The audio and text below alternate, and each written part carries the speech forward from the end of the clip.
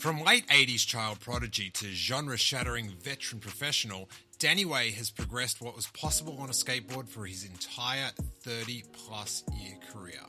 In this never-before-released interview from 2012, he discusses what drives him to be Danny Way and try to hit every topic that skate nerds like myself would be dying to know. This interview was just prior to the Melbourne premiere of his documentary Waiting for Lightning, chronicling his life story. I can't recommend the documentary enough, and if you check out the enhanced video version of this episode, you'll catch a bunch of footage from the film. A link to both the YouTube video version of this episode and the Waiting for Lightning film are in this episode's show notes. As it was actually recorded in a giant room for a magazine interview, the sound quality isn't the best at times. But it's a great in-depth chat with a true icon of skateboarding. I am Steele Saunders, and this is Manchester Lane Radio, the podcast of The Shore Store Melbourne. All right, Danny, thank you for spending some time with us. It's quite an honour. Likewise. Thank you very much. So you're on a bit of a worldwide tour pretty much of people expressing their love for you. Yeah, I don't think that's the intention. It's well appreciated, and I don't take any of that for granted.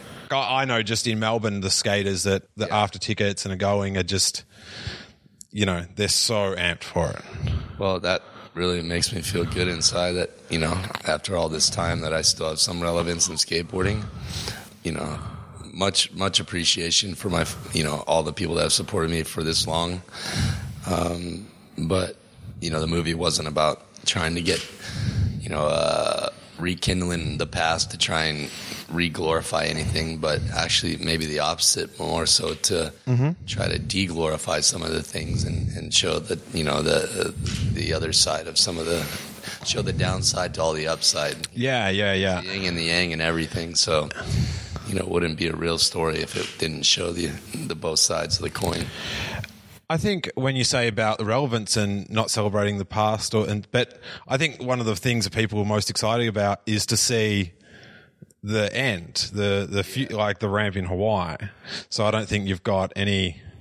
Well, you know, that I again, you know, that to me is the most for myself is also like the part that I am most content with, and I'm not that content with it because I didn't really have much time to shoot it all. I'm actually heading straight from here back to Hawaii to continue filming. You know, the final cut of this movie, when it comes out, will have more footage in it than anybody saw at the premieres. Oh, okay, great. So I'm kind of in the midst of filming this part right now. Yeah. You know, I know I have until September till the final deadline for this segment, but you know, I got what I needed to get done in the time that I had to do it. And is there some surprises tomorrow night compared to what's in the Thrasher magazine, or? You know, I think the Thrasher magazine covers, you know, what I could do in 3 days of filming. Yeah. Again, you know, like the part at the end is you know, me paying homage back to the skate community, which I wouldn't put a film out unless I could do so.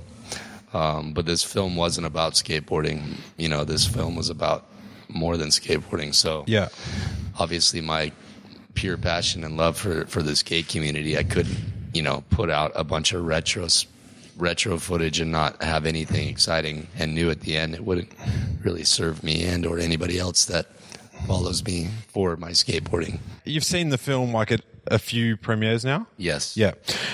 Is there any bit of the film, whether it's embarrassing or painful, do you cringe at when it comes up? Well, I mean, there's a lot of, you know, darkness in the film that I've had to endure. So, like, you know, for some people, it's a story that they can look at and they could probably understand. And some people might be able to relate because they've gone through the same things.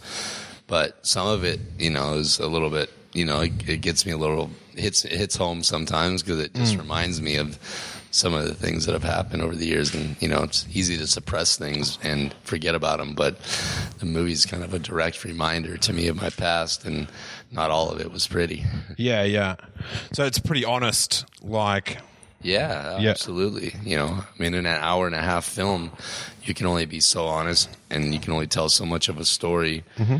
There's so much there's so much minutia in all of this, in each little story, that, you know, it becomes a real game of chess, picking and choosing the right things to put in there when there's an abundance of things to choose from. Yeah.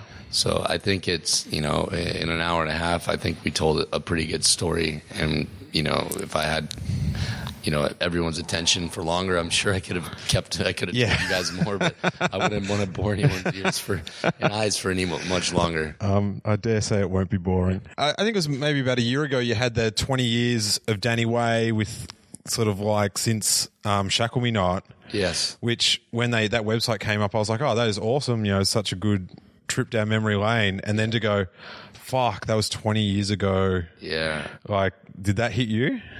It constantly hitting me. Yeah. Like, you know, and that's the other thing when I watch the film. There's also footage in there when I was younger that nobody's ever seen before when I'm real young. So it's like to see, I mean, go down memory lane and to look back that far and go, wow, that's that long ago, and I'm still doing this. And like, you know, other than, you know, growing up, you know, and becoming an adult and a dad and becoming responsible and all these things, there's still a part of my personality that feels just like it did when I was a kid. So yeah. It's hard looking in the mirror and seeing myself now, and then looking at the video footage and going, damn, I kind of have the same mentality and feel the same to some extent, but look at how I was a kid then. Yeah. It's just weird. You know, a lot of times come by. Yeah, I don't know if that's a skateboarder thing. Like, I know when a parent says, watch out for the man, and you go, oh, where's the... Oh, it's me. You're sort of still a little kid in your head. I'm not sure if that's just through skateboarding or... Yeah, I mean, I think that's why a lot of us, you know, loves skateboarding. Yeah. It, to some extent, it can make you feel timeless, you know? Yeah. I think being a musician kind of gives you the same ability, but I think skateboarding's, you know, there's some guys out there that have, you know, give me a lot of inspiration to keep going. That's for sure. Yeah, skateboarding has a habit of telling you that you're getting old as well. Dave Duncan, still charging. Going back, when did you realise that you were good at skateboarding? You know, the first few days that you started skateboarding, was it immediately good, or did you like? No way, man. I mean, I you know, you'll see in this film I have some old footage when I was probably like 12 and 13, and there was like a period between 13 and 14 that, like, I feel like something clicked. Yeah. I went from, like, you know, being somewhat sketchy, didn't have that clean of a style, and I wasn't that consistent. And then I remember, like, one day, I remember the specific session where I got, like, errors every time, and then I could tell they started to be getting easier and easier, and then I could start grabbing whatever way. And from that point on, it seemed like there was, like, this crazy acceleration of learning just because I learned how to, you know, do errors, you know. Yeah. And I got comfortable doing it. And I know you sort of, some of your early years was at Del Mar. What is sort of your memories from, like, rocking up there and having, you know, the 80s superstars? I mean, those are some of my most nostalgic memories I have of skateboarding, I think, is that time period and or those memories from those sessions. I got to see those contests at Del Mar Keyhole where Tony and Christian got to go head to head, and, you know, there was like 3 contests in a row each year there that I went to, and I remember they're pretty historical events. But that was, like, you know, that was the hub or the epicenter of what was happening in skateboarding at that time, and I was just lucky enough to be in that community that I was close to it, to be able to catch a little bit of that, you know, that energy before it went away. And that's kind of what infected me when I went there and I saw that, you know, to hear, you know, wheels, you know, to hear the wheels barking on concrete and trucks grinding pool coping and just all the noise and shit it makes when you skate concrete. Yeah. Just, like, as a kid, it was just so like, wow, that's what I want to do. Yeah. It's like when, like in the 90s when you couldn't get any of the music from skate videos, and so you just bootleg them off. Like, we just taped them off the thing, like off Plan B and all that. And then when you actually got the CD, it was so weird to hear it without the grind noises. Oh, shit. They sort of became part of the song. Shit. And so then when you'd hear it without, like, the woo or so you're like, something missing in this. Yeah, becomes part of the mix. Yeah. Shit, I didn't even think about that, but Yeah, I think, when it went from pool skating to ramp skating, there was definitely something lost there. I was already addicted to skateboarding, so it wasn't the same, but I don't know if I would have been as intrigued by it if it wasn't as raw as it was when I first saw it. The equipment was so, fucking minuscule. Like, there was nothing protecting anybody. Yeah, the old, like, Haro ones and stuff, and it was just like... Even before then, yeah. It was like, those are good pads. That was when they started making pads for skating. I'm talking, like, the late 70s. Oh, like the real rainbowy suspender ones. Yeah. Started going to Del Mar, that's when guys were still wearing.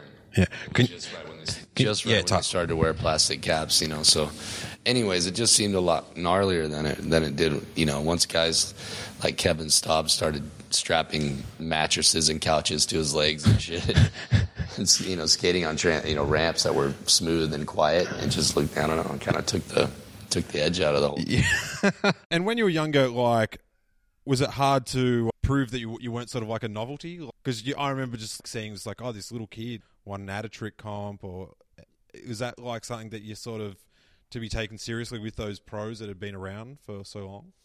I grew up at Del Mar, so I don't think that, some of them started to take me serious as I started to progress, but at that point when I won that, the Trick contest or whatever you're talking about there, but I was already like, I'd already been in the PAL video at that, like, public domain had just come out, and like, so I was pretty established as a respected amateur skater. Yeah. But I don't think that, I don't think there was too many people that were hating on me other than maybe one guy that day and after that whole event. And how nostalgic are you for those days? Like, do you keep stuff? I don't think I kept everything over the years. I don't have a lot of my trophies and stuff like that because I don't really think those things symbolize much. But I do have my first trophy I ever won, and it was at Del Mar Skate Park in the Keyhole, and that was my first contest ever too. But I have that trophy, which is cool to me. Yeah. But I have like my Skater of the Year awards and a few other things. But for the most part, a lot of the times I gave my trophies away at contests to kids and shit. Before like Mullen and Mike V did it, you were the first dude to sort of to leave Pau Peralta of their own will, pretty much. Yeah. Were people just like shaking their head, just like, what are you doing?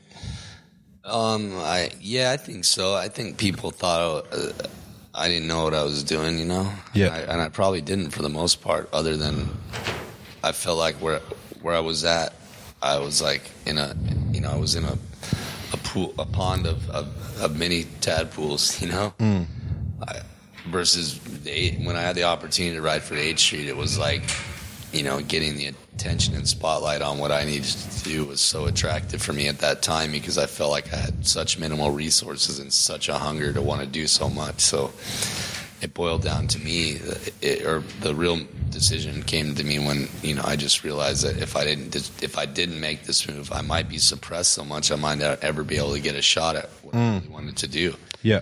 So it's like I didn't really care so much about the making it or breaking it of 8th Street more so than just having an opportunity to get some support to go to the next level. Mm-hmm. Whatever happened at that point happened, but I couldn't really get further without getting certain things like plane tickets to certain events or, so I was like at that cusp where I needed that little bit more to get to the next level, and they weren't giving it to me. Yeah.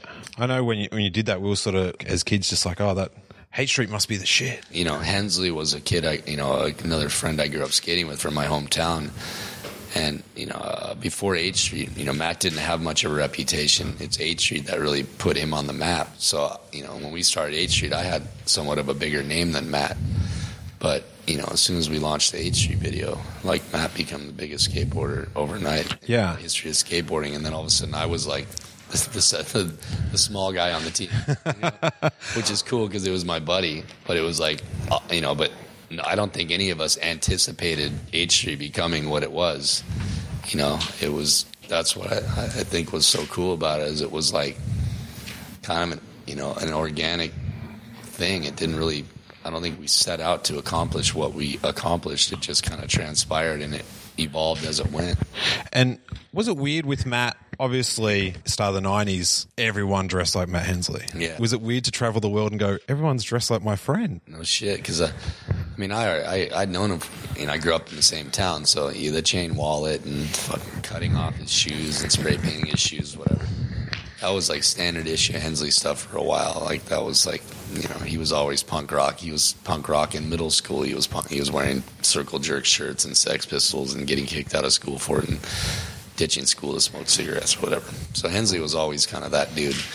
But yeah, to see how much his image infected the rest of the world once he became famous for skateboarding, I don't know if there's been another skateboarder since him that has had that much of an influence on the skate culture for one specific thing. Soy's obviously had his influence, just being like, carrying himself like a rock star in the skateboard community, and obviously other people have followed that model, and it's worked for some. Hensley was never that guy that wanted to be a rock star. He wanted to be the dude that nobody knew who he was. Yeah. But he hated, I think that's what drove him away from skateboarding, was that fact that he became that guy. Yeah, I remember just going to comps and that, and it's just like, he didn't want to. 20 Matt Hensleys, like, he didn't want to go, man. Yeah. I think the closest that that's come to is like Tom Penny, like later on, that was like a worldwide.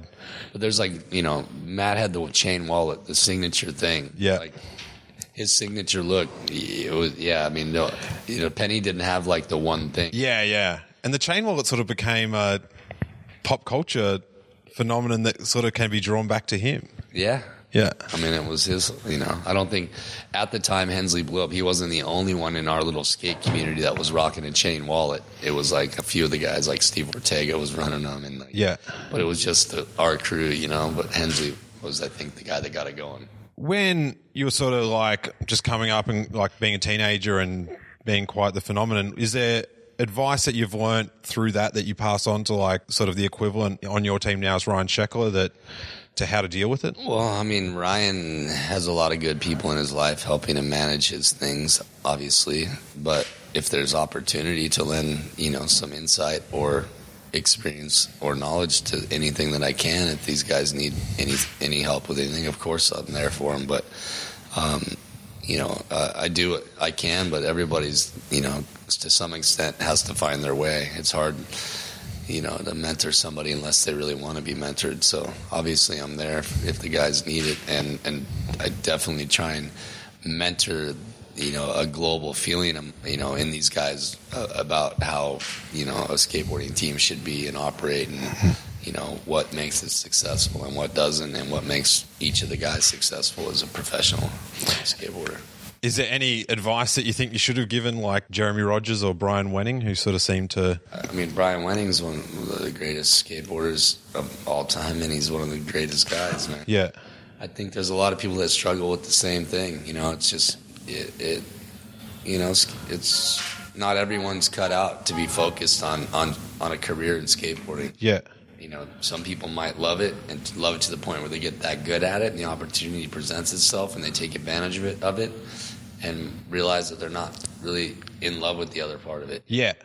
So I think a guy like Wenning, might be that kind of guy that, his priorities aren't skateboarding, although he has fucking tons of love for it. Yeah. He's good at it.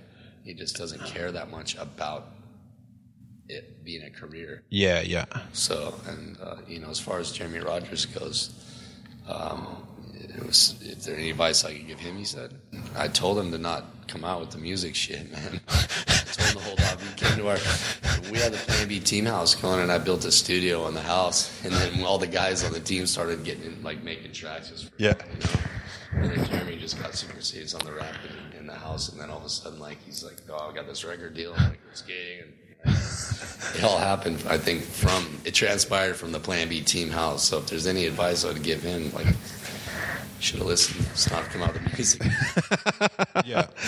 No disrespect to his passion for that, but I'm just saying, to start doing something and then 6 months later release something. Yeah. It's like it'd be like Lil Wayne putting out a skate video part, the new Transworld video. Yeah.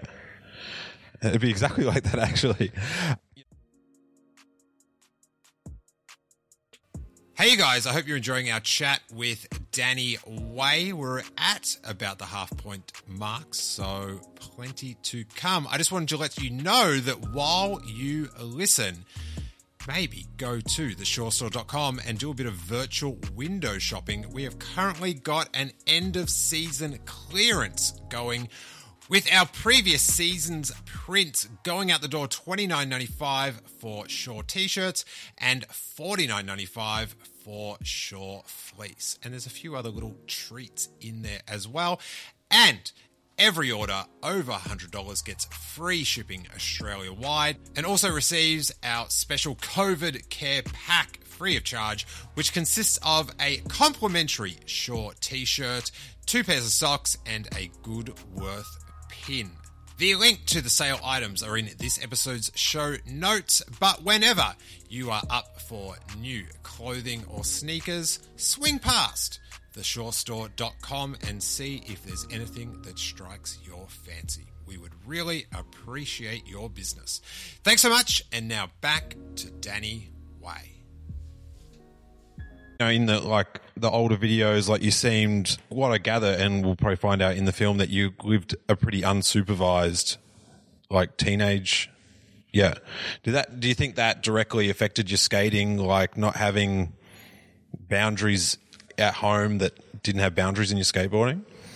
I think it made me more reckless on my skateboard. Yeah. Yeah, it's a good thing. Yeah. The repercussions of the recklessness off the skateboard weren't always the greatest. Yeah. But I think the general mentality just played all the way through the whole style. It wasn't like, okay, I'm going to go skateboarding now, I'm going to be reckless. I think it was just we were just young and unsupervised. Yeah. Had freedom and resources to get into troubles. But when applied to the skateboarding, it was always amazing. Yeah. I read an interview with Mike Vialli recently that he did about, and he sort of mentioned the Plan B video got questionable and just how when that came out, he felt, and I guess skateboarding was sort of like that, ostracized because it was all about hard progression and everything else was sort of forgotten, whereas now it's so much more inclusive. Was that your internal thought, if you're not keeping up, we sort of we don't want you to be a part of skateboarding? Because that was definitely the mentality of skateboarding, 91, it was just hard progression. Well, I just think it's whatever people are interested in, to each and own. There's no right or wrong in skateboarding. But, if the consumers or the people that buy products in skateboarding are attracted to that mentality of skateboarding, nobody can control that. It's not my fault. It's nobody's wrong for feeding that either. If the guys that don't want to progress, don't want to keep up with that, and don't want to feed that, then don't. Nobody cares. Mike V wants to do whatever he wants. Great. It's not about not having a place for anybody in skateboarding, and nobody can, dictate what the fans want or the people consuming this stuff want either. I don't do it for any other reason. I do what I do for the pure passion and love for what I do. I don't do it for anybody else, and if what I do serves other people, then great. If not, I'll be like Mike B, but whatever, Yeah. I think it's to each there's no right or wrong in skateboarding, and there's I don't think there's Yeah, I think back then there was a perceived right or definitely. Maybe in the insecure mind of somebody that probably was looking around going, I'm wondering if I can keep up with this or not. Yeah. Maybe the insecure minds started to try and make that a focal point. Other than accepting progression was happening beyond the ability of some people, Yeah. You can't stop progression, and you can't stop people's interest for feeding that, Yeah. Did you have any sort of something that came out new in skateboarding that when it hit you, you were just like, fuck, I can't do? I don't, there's always, it depends what you're talking about. I guess at different increment or different bench or places in my career, I might have been like, "Whoa, that's nuts." But I think you get to a point where it's kind of falls back to what I was saying. I don't really skate for anybody else. I'm not looking at other people's progression and going, "Oh, okay, that's what I got to do to be better." Yeah, that's the last thing I want to do. Is I try and not, I skate with a few of my friends and we inspire each other, but for the most part, I feel like the stuff that we're doing is kind of in the genre of skateboarding that we're in. We're trying to keep on the forefront of that, so there's not really much, I don't know. Like, thank God I'm not a street skater in this era right now, because that would be a scary world to be in. Yeah. It's nice to be in a place in skateboarding that's unique, Yeah. Although I appreciate all aspects of skateboarding, I'm glad my skill set isn't just street, because that's a hard, I'd be afraid after watching Nigel's new video part. Yeah.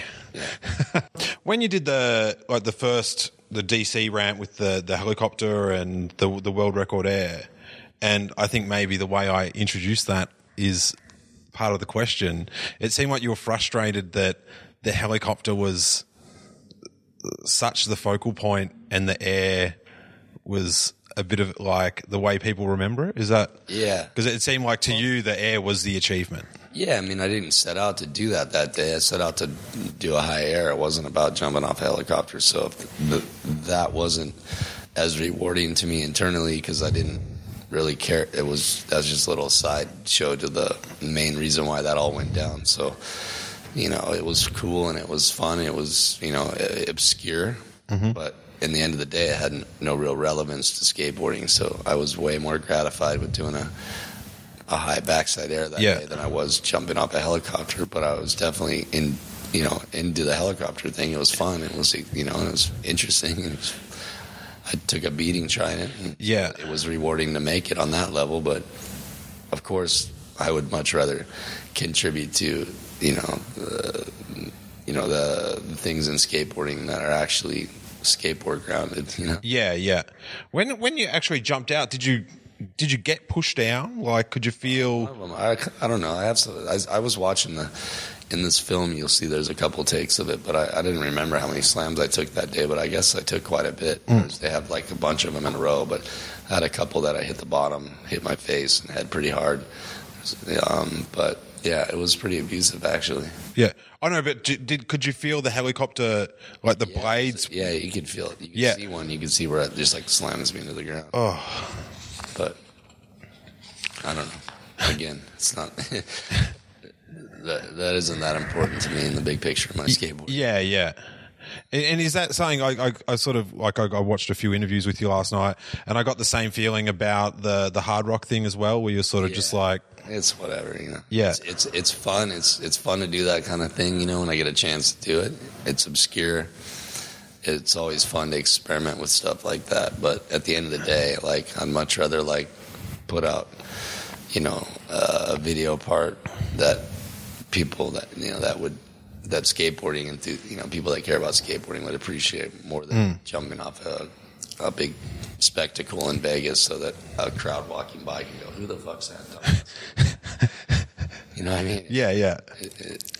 But I mean, I'm down to do shit like that, because there's more to it than, obviously it's like there's a bigger picture to doing some of those things than just skateboarding sometimes. What's like one of the things that stands out in your mind that maybe was like so hard to you that sort of people like, you was like, "Oh, are you serious? That was so fucking hard. Like, how come that wasn't like a trick or something that maybe like, how much more effort that took than something that's maybe a little bit more visually stunning?"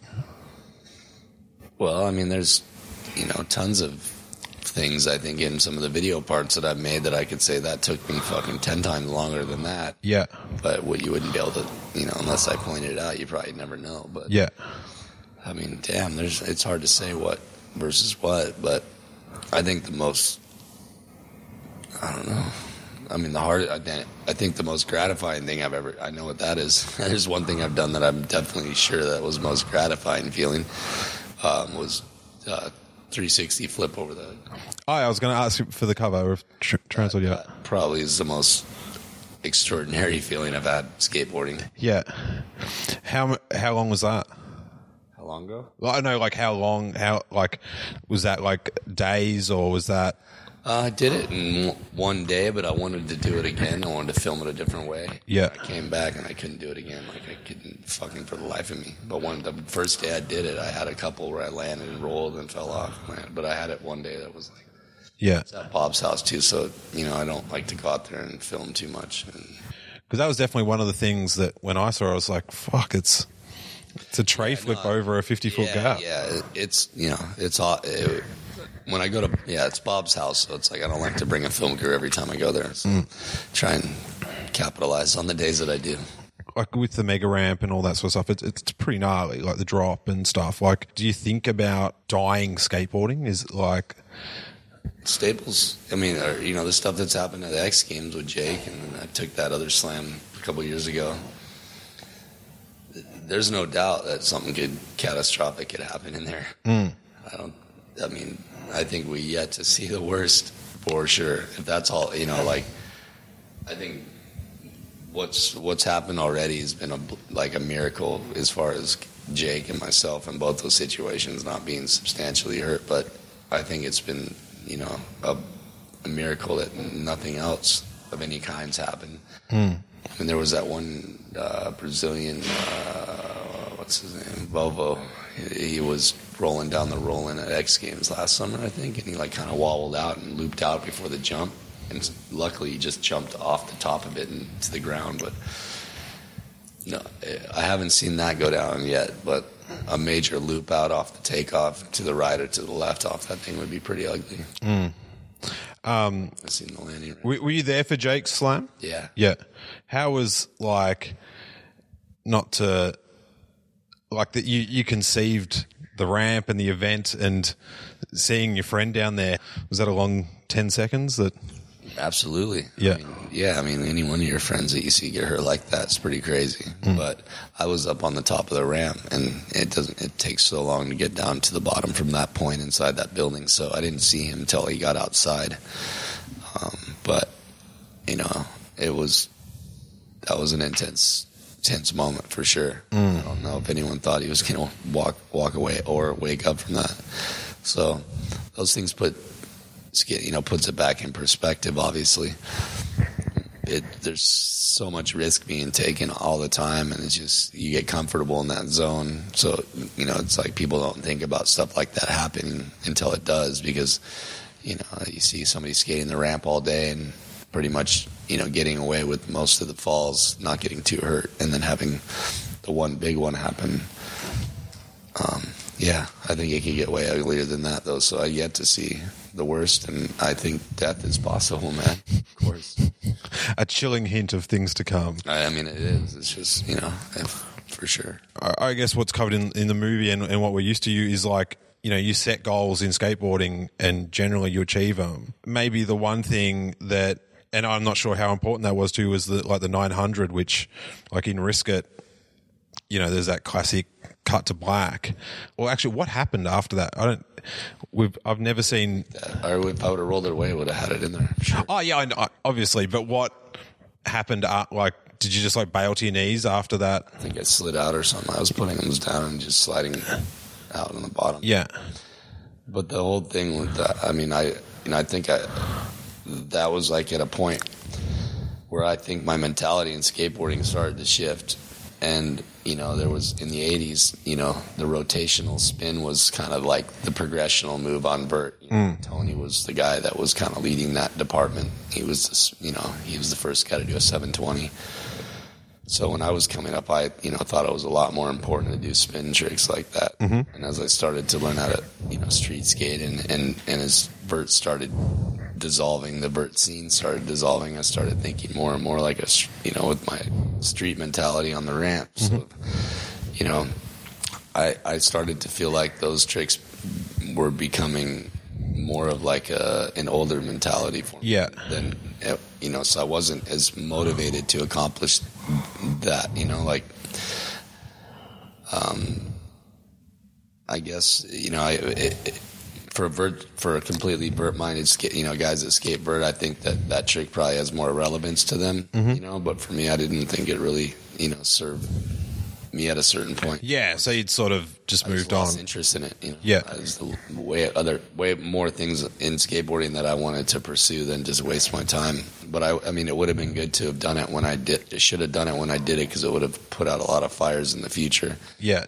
But it is what it is, and the thing that sucks now is it's turned, in all of skateboarding, how relevant is vert skating, and then how relevant is that portion of vert skating, It's the trick that gets the most mainstream recognition or the most media attention in skateboarding is the 900 or now the 1080. A trick that has no relevance at all in skateboarding, You can't do a 1080 on to backsmith down the rail, or you're going to do a 900 down the double set, or, it's like, but the people that don't know skateboarding, they can identify something with that. Like Tony Hawk did a 900, they don't even know what the trick is, but now there's this little kid that did a 1080, and now all of a sudden he's all over the media, and it's a big deal. But how much of a big deal is it really in skateboarding? It isn't. Yeah. It means shit to us. Yeah. I mean, maybe a few people on the vert ramp, it means something too, but in all reality, or in the big picture of skateboarding, like, what's after the 720, what's different than a 900 and a 1080? It's the same trick with a half a more rotation. Yeah. It's a real creative progression there. Yeah. It's a very creative way to progress the sport. It's actually bizarre how little, like, it was a YouTube clip on Facebook for a day, and which was amazing, but yeah, no, it's just funny what people attach to and what they think is important. Yeah. Skateboarding is so much deeper than 900 and a 1080 at this point, Yeah. But yeah, again, it's easy for the yeah, and I'm sure it's an awesome trick to accomplish for certain people. It just doesn't serve me anymore. In saying that, so how much does modern skateboarding interest you, like magazines and videos? Well, I don't, I'm not trying to do it. I'm just trying to do what I feel like feels like instinctually right for me at this point. It's just an evolution of what I've been doing, and I'm trying to do kind of similar to what happened when the vert scene started to disintegrate and street skating became relevant, and then it became normal to try and street skate on the ramp, so I'm essentially just trying to apply the same mentality to the mega stuff now. I want to try and make it all universal so that whatever I'm doing, if it's tray flip, you can do it on a ramp, you can do it on the mega ramp, you can do it downstairs, you can do it those are the kind of things that interest me is universal skateboarding at this point, stuff that people can relate to that don't skate the mega ramp. Even though it's on the mega ramp, they can still relate to it. Yeah. The same trick out here. Yeah. That's why I thought the tray flip on the cover was super cool. Flip, yeah. Oh, no, the actual, the mega ramp tray flip at Bob's. Oh, that one. Yeah, because it was that's a catch of a tray flip. That's... Yeah. But, that's kind of where I feel my heart's at and where my passion lies. Obviously, I love skating the mega size stuff because it's just more exciting, and once you get a taste of it, it's hard to go backwards. It's hard to skateboard after riding that thing. But if you look at all the, how much influence that we put into vert skating over the years to implement the street style mentality, there's no reason it can't be applied to the mega size structures as well. So that's kind of where I'm at with it right now. My last question, and maybe the film explains it, but do you ever wonder why you're Danny Way, and I don't mean the person called Danny Way, but why you're the guy hanging off the helicopter or, building this thing in Hawaii? What drives you so much further than normal people? And I know you're a bit taken aback by that question, but I don't think. I don't know. No, but obviously you've had a unique life, and you've done a lot of what you do tends to be you're the first person to do it. Well, I don't think I'm the guy. I think I'm one of many guys trying to push our sport, but I definitely think that I've found my little path within it, and everybody does. But I'm not, trying to be the guy. I'm not saying that, but that sometimes that you can't understand why everyone's not in the Shackle Me Not video. Yeah. There's a voiceover and it says you can do anything. Yeah. You just got to spend time on it. Yeah. It's all in your head. Yeah. Well, I do believe that. There's obviously some limitation on most everything at a certain point, but obviously my skateboarding vision has always been pretty broad as far as what I think is possible, and it's just been limited by resources most often. So, as the skateboarding industry and resources have become bigger and greater, it's allowed me to, experiment with my ideas more, and in return have, some of these have given me good results that have led me to the next thing. So I really don't think I would have been able to progress this much in what I'm trying to do if I didn't have the support and obviously the resources to do so. And that came from creating businesses within the skateboard industry to be able to even do this, So it's quite interesting, the whole evolution of how I'm trying to accomplish the things I'm trying to accomplish. There would never be enough resources to do so unless I had to, create a business to drive the revenues and resources to be able to experiment with skateboarding. But why are you the guy that wants to do it? Like, do you wonder why that's... Why am I just love skateboarding, man. Yeah. I'm trying to do stuff that I haven't done before. Yeah. And it's like anything, if you do it enough and you want to find, a repetition, if you do something too much, it gets boring. So I don't like to continue to do the same things over and over again. I love skateboarding enough that I will find something unique or new and interesting to experiment with, to keep it fun and to keep it exciting. So I'm still motivated to keep going. Without that element or component to it, I don't really care to do it, Yeah. If it becomes a repetition thing for me, I'm pretty much done with it. Excellent. That's the answer I was looking for. Tom, man, thanks so much. No worries. Hey guys, I hope you enjoyed our interview with Danny Way. And as mentioned at the start of the podcast, highly recommend you check out Waiting for Lightning. It makes the interview sort of serves as a good bonus feature to watching the documentary, which I know is available on Amazon and probably plenty of other streaming services. It is a very compelling movie. And the link is in the show notes, as well as the visually enhanced version of this with plenty of Danny Way footage to go along with what Danny's talking about. So if you want to re-listen with that, click that on YouTube. Links in the show notes. And if you're enjoying the episode, the first episode went up last week with Dilruk Jayasinghe, a Melbourne comedian friend of the store. And this week we've got Danny, and after those two, you can tell the interview base is going to be pretty wide, but hopefully you enjoy the conversation each week.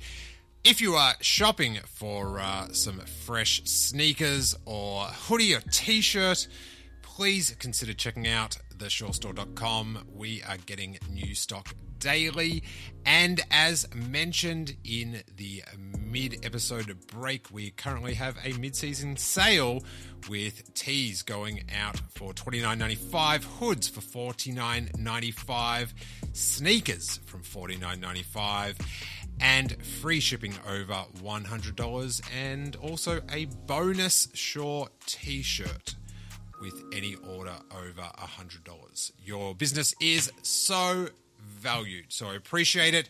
And if you're just enjoying the podcast and want to lend us some support, get on iTunes and write a sweet 5-star review on our podcast listening. Hit like and subscribe if you are on YouTube, and if you're listening to the podcast, also hit subscribe so you get the episode as soon as it comes up. Thanks for your support of both the podcast and the Shore Store. Oh, we cannot wait to have you be able to visit our store again. But in the meantime, give us a follow on Instagram, Facebook, YouTube, and Twitter at The Shore Store. And we'll be back next episode with more good stuff.